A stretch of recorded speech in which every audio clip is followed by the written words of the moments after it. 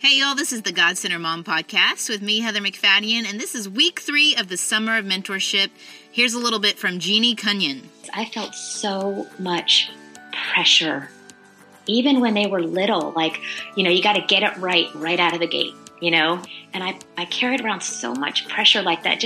I can just almost visually see like the burdens, like the heaviness on my shoulders of trying so hard because I want so much for them. Again, I think sometimes these desires come from a good place. Like I want my boys to have this incredible life. I want them to know Jesus. I want them to have a strong foundation. And yet I was believing that all of that was on my shoulders. I wasn't believing that God's grace is bigger than my mistakes. I wasn't believing that God can use even my weakness to reveal his power. I mean, I think that's been one of the most powerful verses that has radically changed my parenting is, his grace is enough. His power is made perfect in my weakness. Jeannie gets grace, and she talks about it in a way unlike any other person I've heard.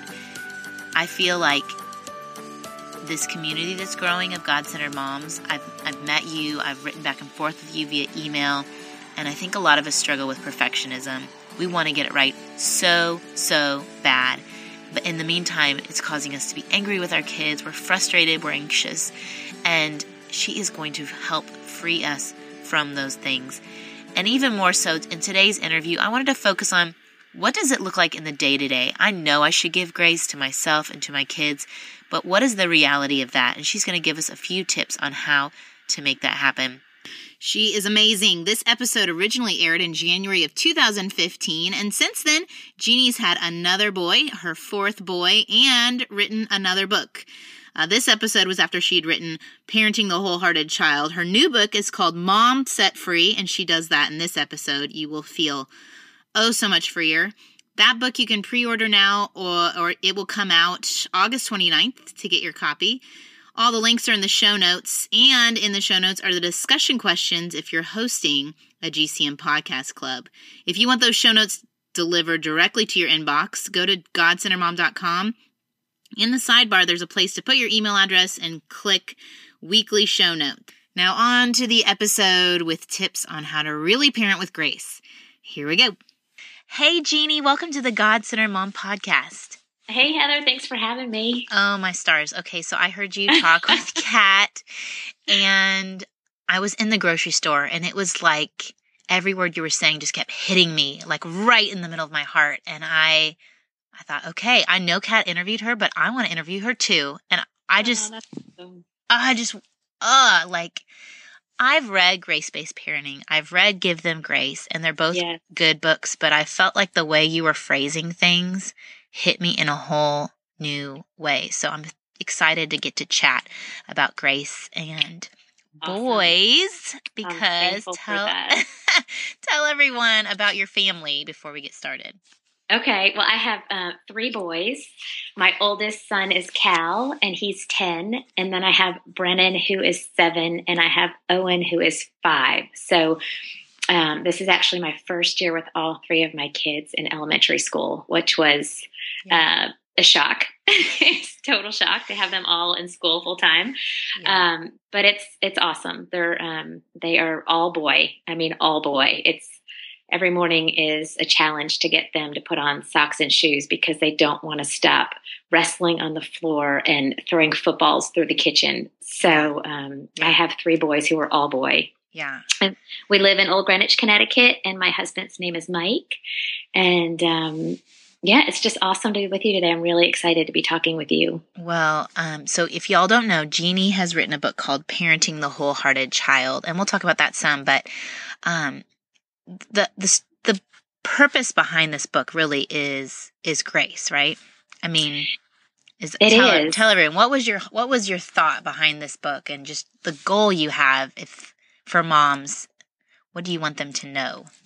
Yeah, I never intended on writing this book. It was not part of my plan. I am an adoption social worker by training, and I love adoption, and I spent my really my professional life doing parenting and adoption counseling and training. And so this was all, feels all very new to me, and I'm still kind of navigating it as I go. But this book really came out of a place of my own wrestling with perfection and being a mom and having these high hopes and dreams and expectations of what motherhood would look like and how I would be able to pull motherhood off. I was raised in an incredible home. I'm a preacher's kid, and my parents gave me this really beautiful example of being raised to know and love Jesus. And so I just kind of felt like I had a strong foundation to start from. And what I realized really quickly was that I was falling apart. Motherhood was making me come undone. Yeah. And I was so determined to do it well and to do it perfectly, honestly. I know that's an overused word, but that really was my goal. I wanted to be this perfect mom, and I wanted to raise these perfect kids. And my desire, I think, was good. It's just the way it played out, and the pressure that I was putting on myself and my own kids was just creating a very different reality than what I always dreamed it would look like. And so I basically was begging God, like, Lord, I want to do this differently, and I want to give my kids a different kind of life and home life and understanding of you. And it was in that crying out and in that repentance and in my awareness of all of my weakness and brokenness and sin that God began taking me on this journey. And what I realized, what my eyes were open to, Heather, is that I had never really accepted God's grace in my life. I had accepted salvation. He was my Lord and Savior from the time I was 8 years old. But I had pretty much spent my entire life trying to please Him through my behavior and trying to please Him through the way I was living my life. And sadly, that, just became a natural then overflow into my parenting, right? Yeah. So how did that, like, when you say, your goal to be perfect and have perfect kids, for you, how did that manifest? And I know for me, because that was my story too, like this approval-driven mothering is that I wanted not only God, but really everyone around me to know that I was a good mom, whether in my activities and how my kids behaved. And boys, hello, do not behave, no matter what you tell them.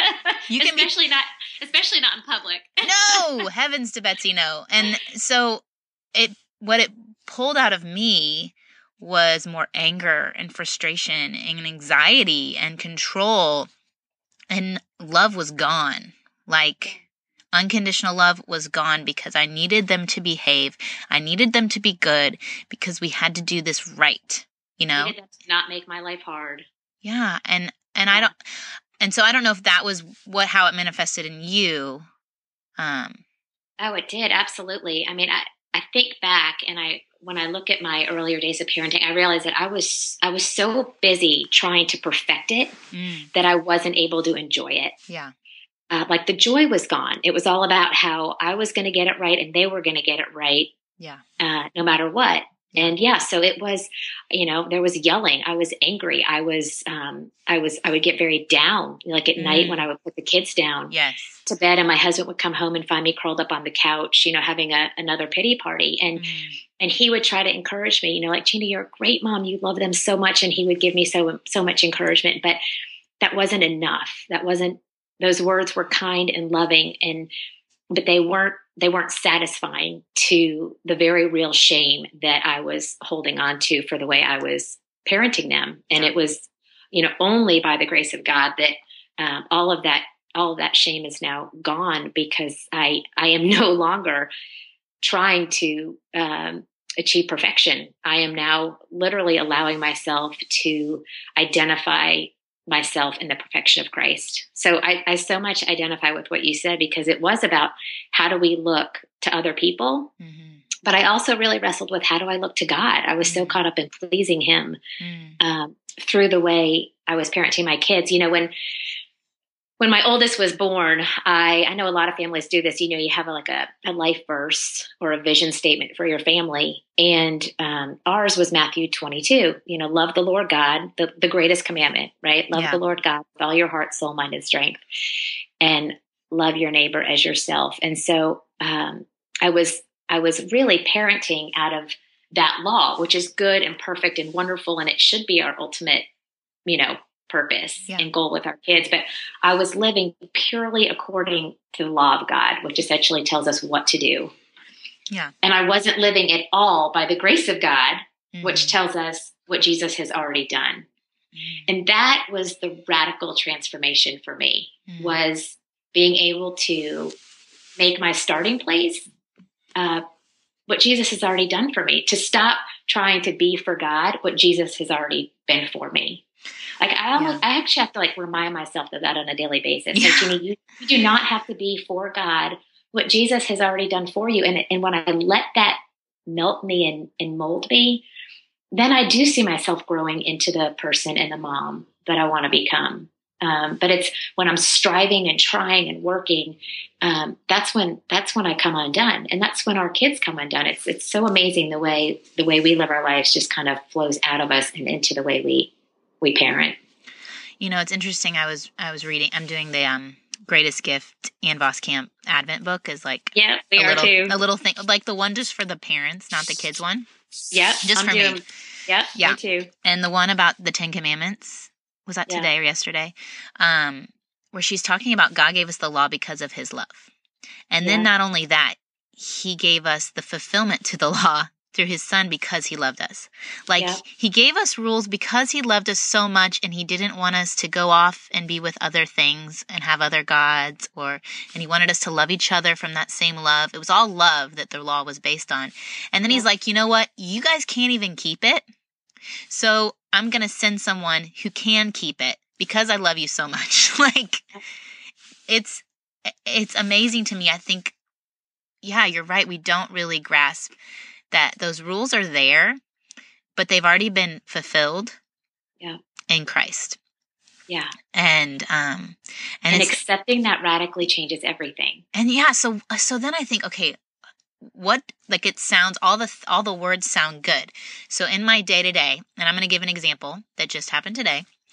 So today I moved my interview with you, Jeannie, right? So that I could be at this thing for my son at school. And I knew it was going to be tight. I had to take my 2-year-old to his little whatever. He's very extroverted. He likes it. It's a little preschool.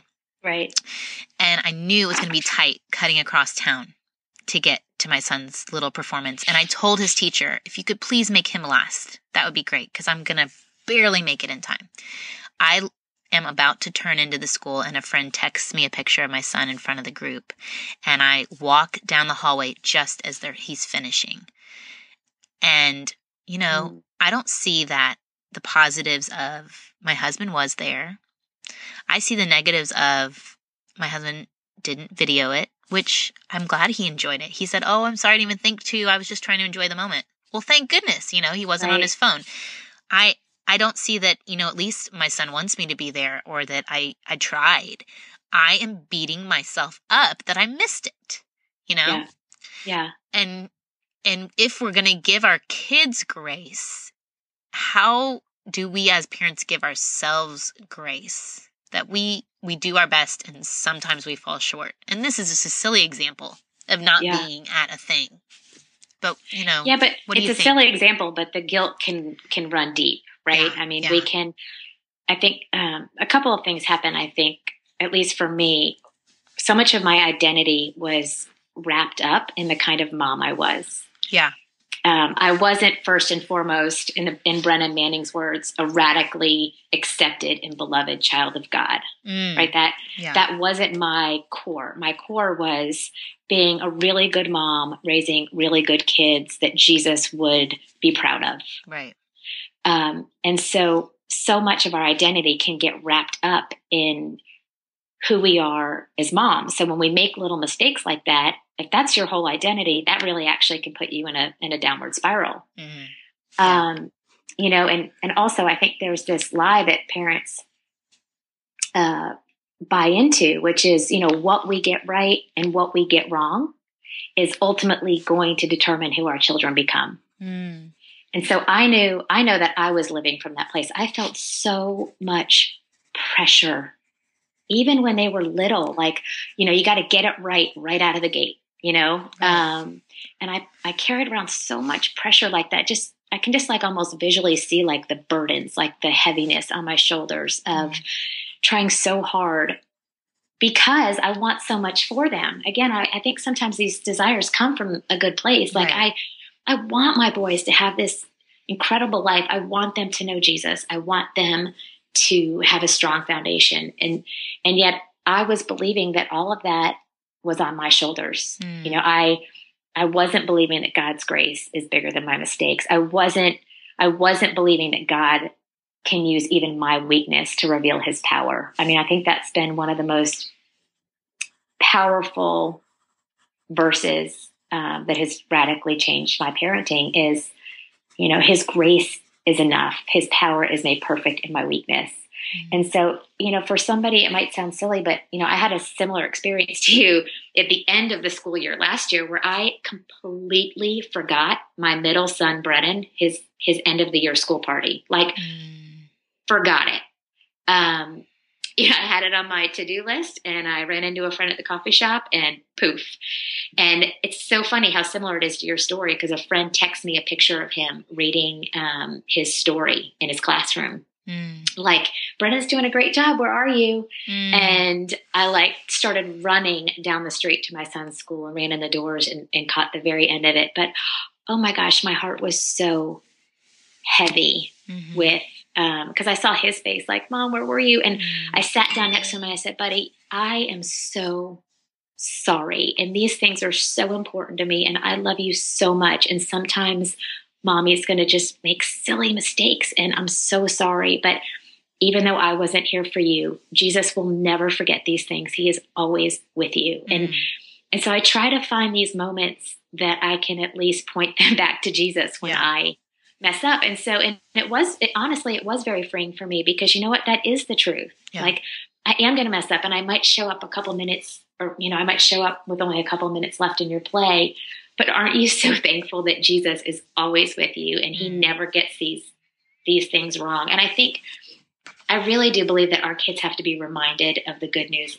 every day. I know I do. We all have to be reminded of the good news every single day. And so it's even in those moments where we show up late or forget something, where we can constantly be thinking about how can I point you back to the good news of your Savior, who is also your best friend, who's never going to let you down, even though I will. Yeah. I think and it's very freeing, you know, because it takes so much pressure off, you know. Well, do you think that maybe in our 2014 time that the pressure we feel too is a little external too, that we're supposed to be constantly with our children and constantly at everything and always supporting everything? Because I was even watching like a little clip from Unbroken. Have you seen that little like promo video? I haven't, but I'm so eager to see it. Okay, well it's the guy that's in it, Louis, I can't say his last name, but the guy's talking about his childhood and he's saying, oh, I was such a troublemaker and I was always running away from the cops. And I'm thinking like, where were his parents? But that was just the thing. Like, you're just running around, you're doing your own thing. You were your own person. And like, God used him in amazing ways. Like, I think we forget sometimes that our children are their own people. Absolutely. And that they are having their own journey and that God has put in them all their own skills. So today when I missed it, one of the moms who has older kids, her wisdom to me was sometimes we need to not be there and let them spread their wings. And I was like, oh, that's so good. Like, he has been gifted.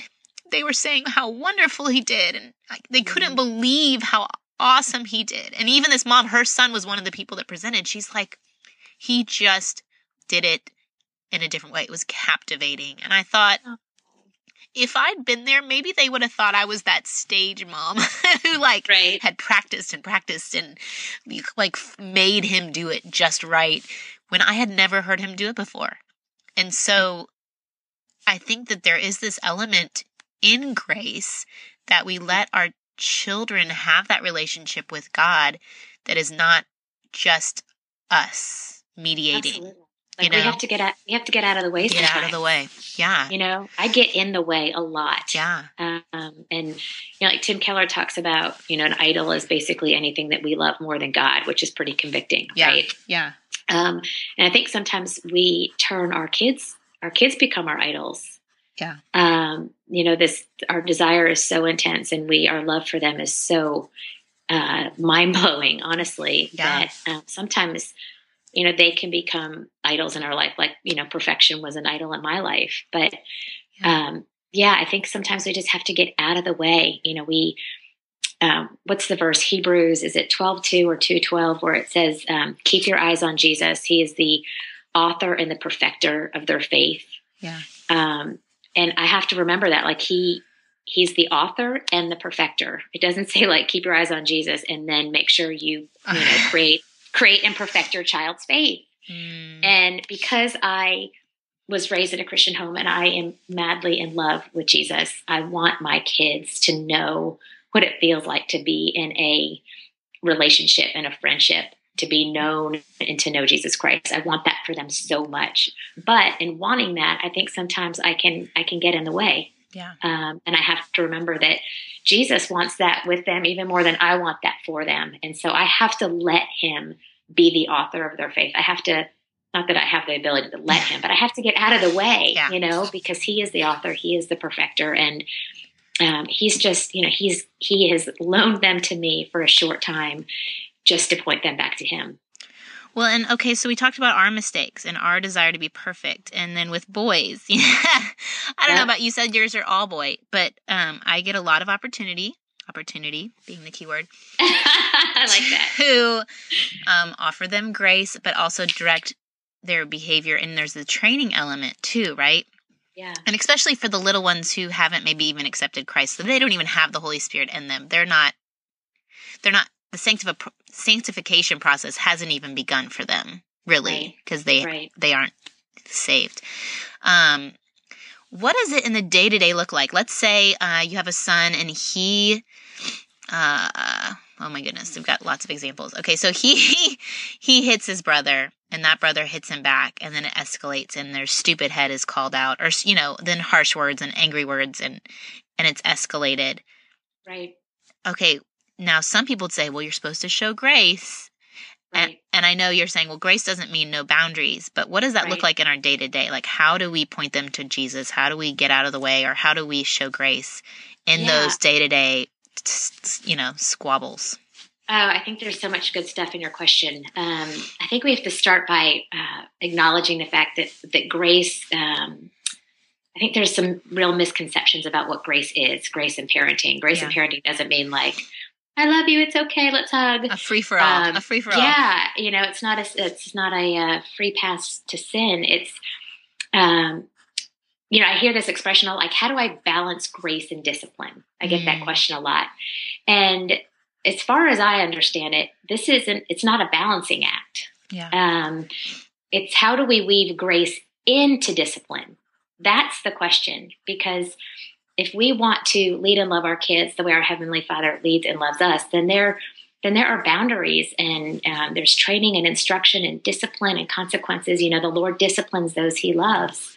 And helping my kids understand that my training and instruction and discipline comes from this deep well of love for them. As your mom, it is my job to train and instruct you, to raise you to be a godly, strong, brave, courageous, kind man. And so everything I'm going to do is going to be out of this place of love. And, biblical, parenting is very much including, how do we train and instruct? How do we establish our authority? How do we require obedience? And I talk about all of that in the book. But the question is, how do we weave grace into that? It's not balancing it. It's just, how do I weave this message of unconditional love?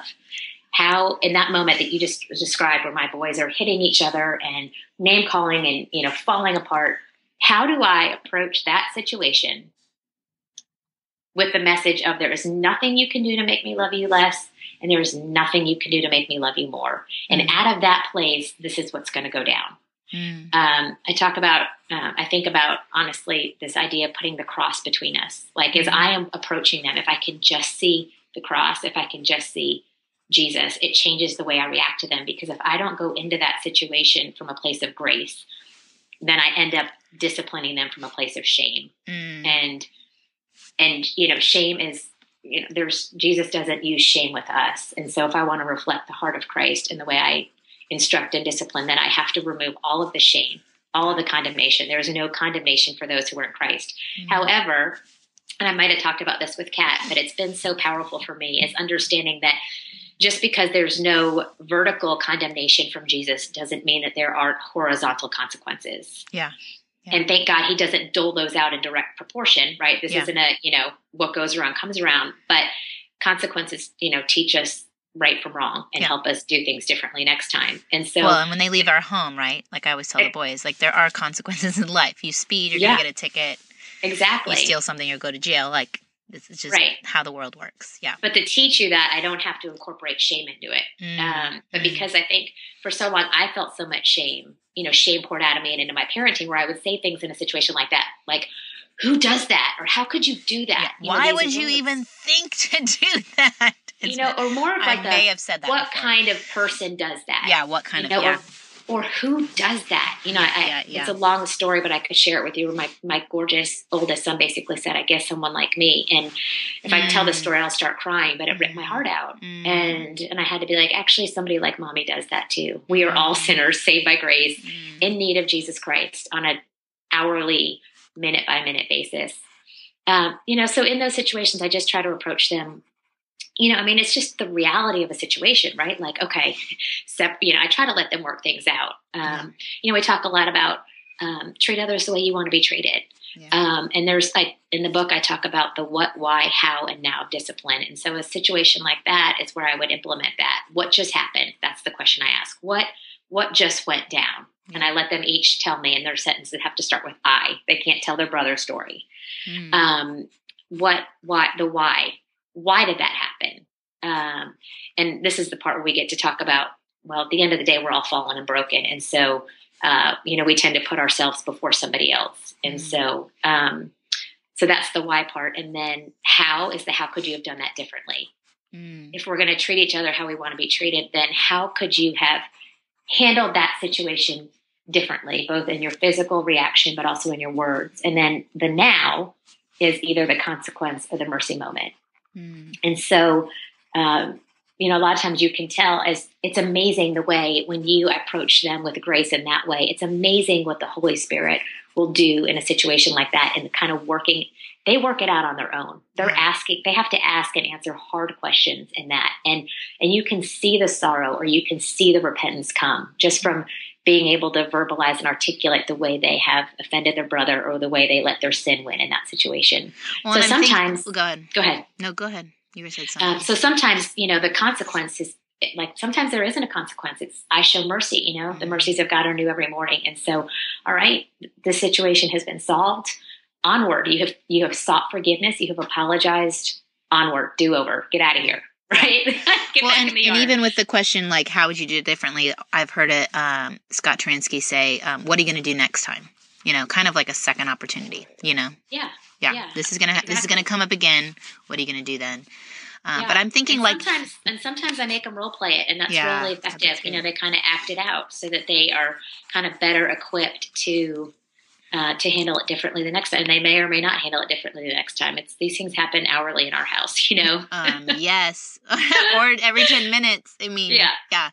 Well, and I think the key, though, you say that, the Holy Spirit moves and you can see a tenderness. I think that when we come in with the shame, we could use the same questions, how, why, what, why, how, now, and have a shaming tone or an angry tone or a harsh tone.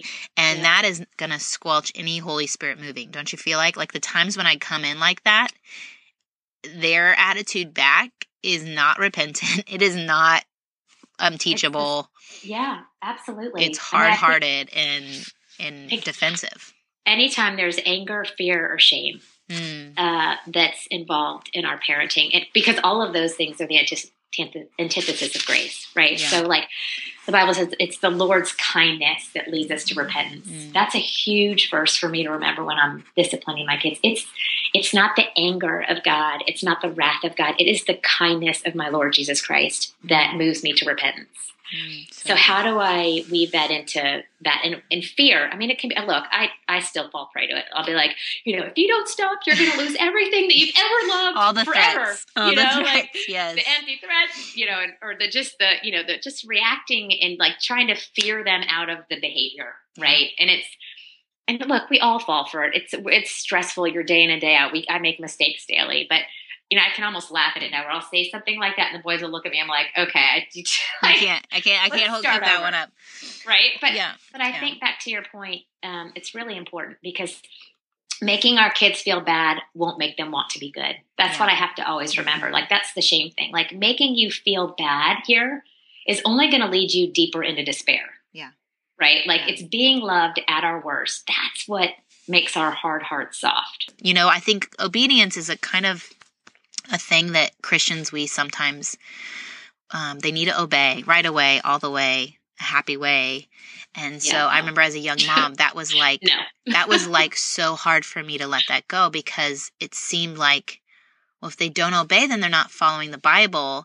But a lot of the things I was asking them to obey were not biblical commandments. They were just for my convenience and comfort. You know what I'm saying? Right. And you think about in your own life, how often do you obey all the way, right away, perfectly every day? Like, it's this crazy high expectation of, instead of being willing to have some conversations, I guess. But so how does a young mom who hears that you need to teach your kids to obey all the way, how would she approach, okay, I ask my child to do something and they don't do it. Then what? Right. Yeah. So, there's some strong opinions on this. I write about this in the book about how much obedience do we expect and then how quickly do we expect it. And I call it the R&R principle, which is I expect them to be respectful and I try to be reasonable. So it's respectful and reasonable. And so I've taught my kids, whenever I ask them something, I want them to acknowledge that they heard it. So it's always like, can I please have a yes, Mom? And then if they can be respectful and say, yes, Mom, can I finish this book? Versus, I'm not done with my, I'm trying to train them in a respectful way so that it's more of a conversation instead of this law-driven, all the way, right away, perfectly every day. Like, I'm just trying to have more grace in the conversations. It's like the example that you just gave with Sally. It's like, go wash your hands versus, I love your beautiful hands. Let's go get them clean. And so because I want them to be respectful. That is my biggest goal, a respectful response, a respectful man. And I try to be reasonable, not so hardcore law-driven, but to be reasonable. And I need to think about, what am I asking of them? And am I being reasonable and fair? I mean, one of the two commandments in the New Testament, one of the only two about parenting is parents don't come down hard on your kids lest you crush their spirits. And so I don't want to crush their spirits in the way I communicate with them or demand things of them. But I want to raise them to be respectful, God-fearing men. And so I have to think about that. Of course, it's different with a 2-year-old and a 7-year-old. I mean, essentially in 2-year-old, you're just keeping them alive, right? Don't Amen. touch that. Yes. It's like the stop and start. Don't touch that. Yes. Go over here. Like, your 2-year-olds, you're kind of just more of that keeping them alive, trying to feed them and get them to sleep kind of stuff. But honestly, I do believe this, and I share this when I talk to moms groups where there's a lot of moms with young kids, which is, it's never too early to start practicing the language, to start practicing the voice. I think we can get ourselves into the habit of speaking in a certain way or infusing grace into a conversation. Like, going back to what you asked about, when kids hit each other or do things and you have to discipline or get involved. I think the biggest thing we have to be asking ourselves, and again, I think you can do this with the 2-year-old, even though they're not going to get it because it's so great to just learn how to communicate with them this way, is I try to have all of our conversations be, how do I weave in what Jesus has already done into this conversation, right? Instead of always making it about good behavior, how can I make these conversations be about the good news? So yes, these are the things that you have to do moving forward, but let's not forget, this is why Jesus was kind to Jesus, was kind to everybody because he knew we couldn't be. This is why Jesus shared his life with us, because he knew that ultimately we would want to share our toys with each other. I mean, there's these very simple ways that we can kind of weave in the good news of what Jesus has already done for us while also teaching our kids what we want them to do. It's like one of the, I read Give Them Grace too, and I'm a huge fan of Elise and Jessica. And I think one of my biggest takeaways was this idea of, we're always talking about what would Jesus do, right? It was like that big craze for a while. What would Jesus do? Right? Yeah. And that's a good question to ask, right? I want to, Jesus is my example. I want to live and walk just as he did. But before he is my example, he is my savior. And so before we ask, what would Jesus do? The question is, what did Jesus do? Yeah. Right. And so how do we teach our kids? How do we, I mean, what a gift to give them, right, when they're young, to train them and to teach them how to think about everything in their life in light of Jesus Christ. I mean, what a profound gift, because you're, like you said, we have to get out of the way and we're not always going to be there. So how do we use our training to be less about the good behavior and more about the good news, so that they kind of process everything in light of what did Jesus do, not just what would Jesus do? I mean, could you imagine if we raise a generation of kids whose that was their starting place? Yeah.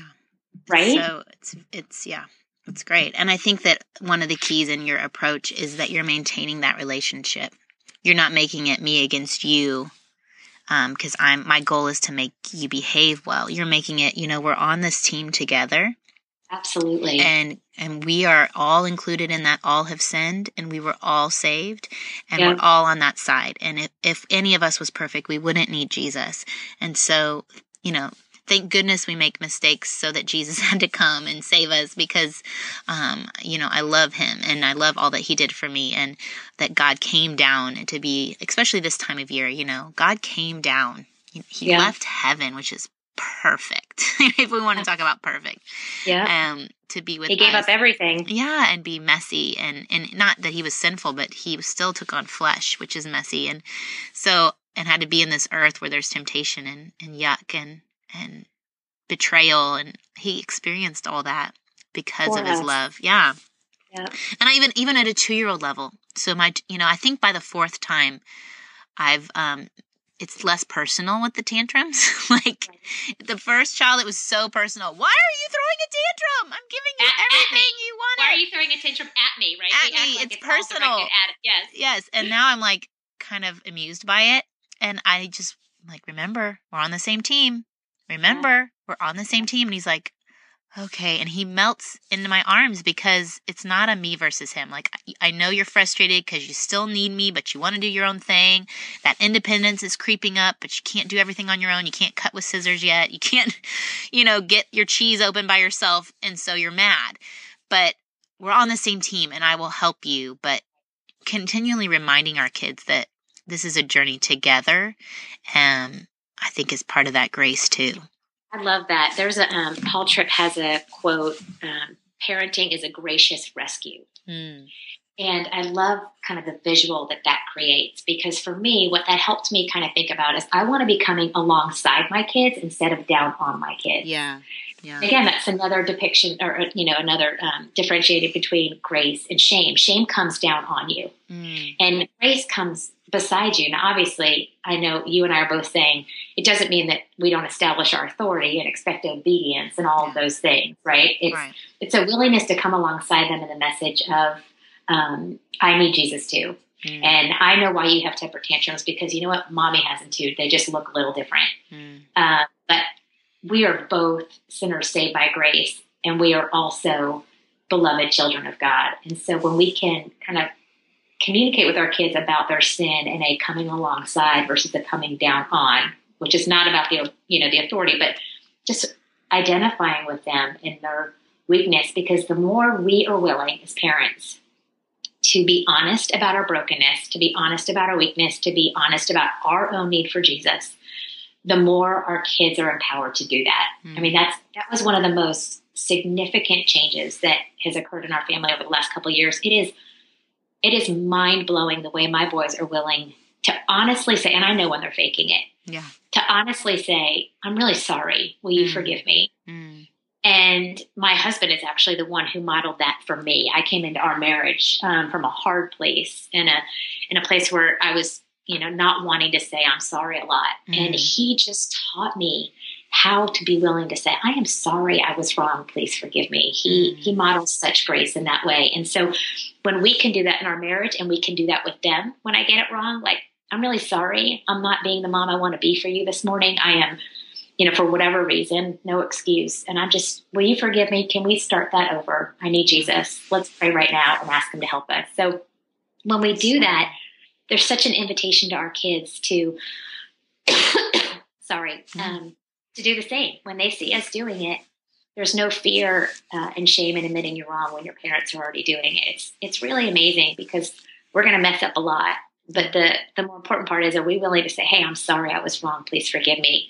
And and that kind of willingness to ask for and receive forgiveness only flows out of, first recognizing the forgiveness that flows for us out of Jesus Christ. So good. It's really great. And if people struggle with the whole authority walking alongside, you see that all over the Bible.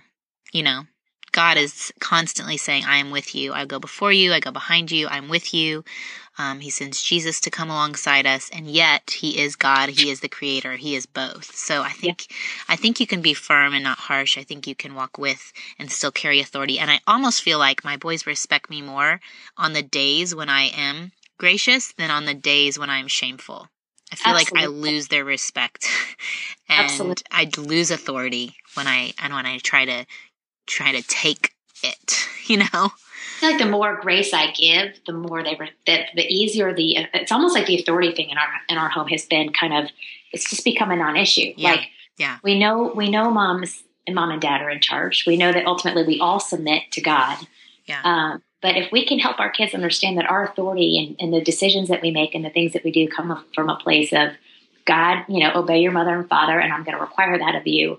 But I'm also going to be real honest with you about my need for Jesus. And if the more grace I can create in our relationship, the more honestly, I believe this, I think the more they want to respect me, the more they want to obey me. Because think about that in our relationship with God, right? Yeah. The more we think about his love for us and his unconditional acceptance of us on our worst days, does that make you want to run from him, or does that make you want to run back to him? Yeah. Right? And yet I love that he's a God of justice. Yeah. Would we not want to be worshiping a God who's a God of justice, who wants to see justice done, right? Yeah. And so there's this, he is just and he will see justice done. And yet there's also this, and now I'm going to give you my son, Jesus. And it's just, it's an unfathomable gift that he's given to us. And I really think it's that message that's going to melt our kids' hearts. That's what's going to make our kids want to know and love Jesus. And out of that knowing and loving will flow all of these other things that we work so hard to produce in their lives. I think that's the really irony, important piece of parenting a wholehearted child is, holiness is not this destination that we reach. Holiness is the person of Jesus Christ inside of us, producing the fruit of the Spirit in our life.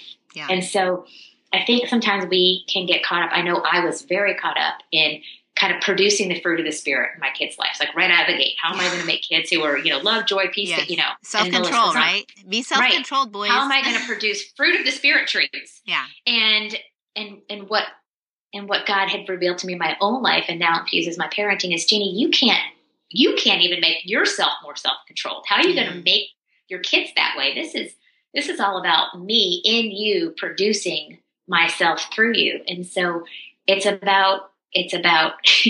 just about you knowing and loving me and allowing me to manifest my life through you. And it's the same with our kids. And so as they grow in relationship and friendship, as Jesus, becomes more real and more present in their lives, that stuff is the fruit of the Spirit. It's not the fruit of Jeannie. It's not the fruit of Heather. It's the fruit of the Spirit. And so it's easy to get caught up in trying to produce these virtues or character traits in our kids. And that's all good and important. We have to teach them what those are and what they look like and how to live that out.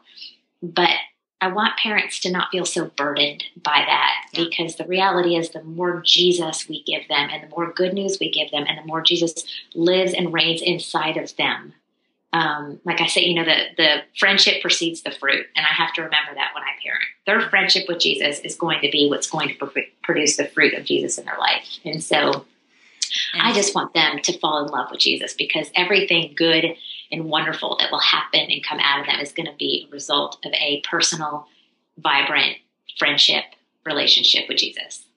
So good. Awesome.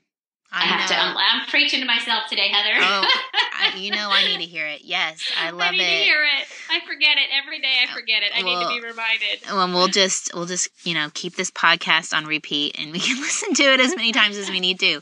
It's so great, Jeannie. I'm just thankful for your heart and the giftedness God gave you to weave these words when you didn't think you'd be writing this book, that He gave those to you and to share with us, and for all the moms listening who just needed to be reminded of the gospel and of grace, and to be released of the burden, to be it all and to do it all for our kids, that you can just love your children today and direct their hearts to Jesus in a kind and gracious way. So thank you so much, Jeannie, for being with us. Thanks for having me. This is a lot of fun.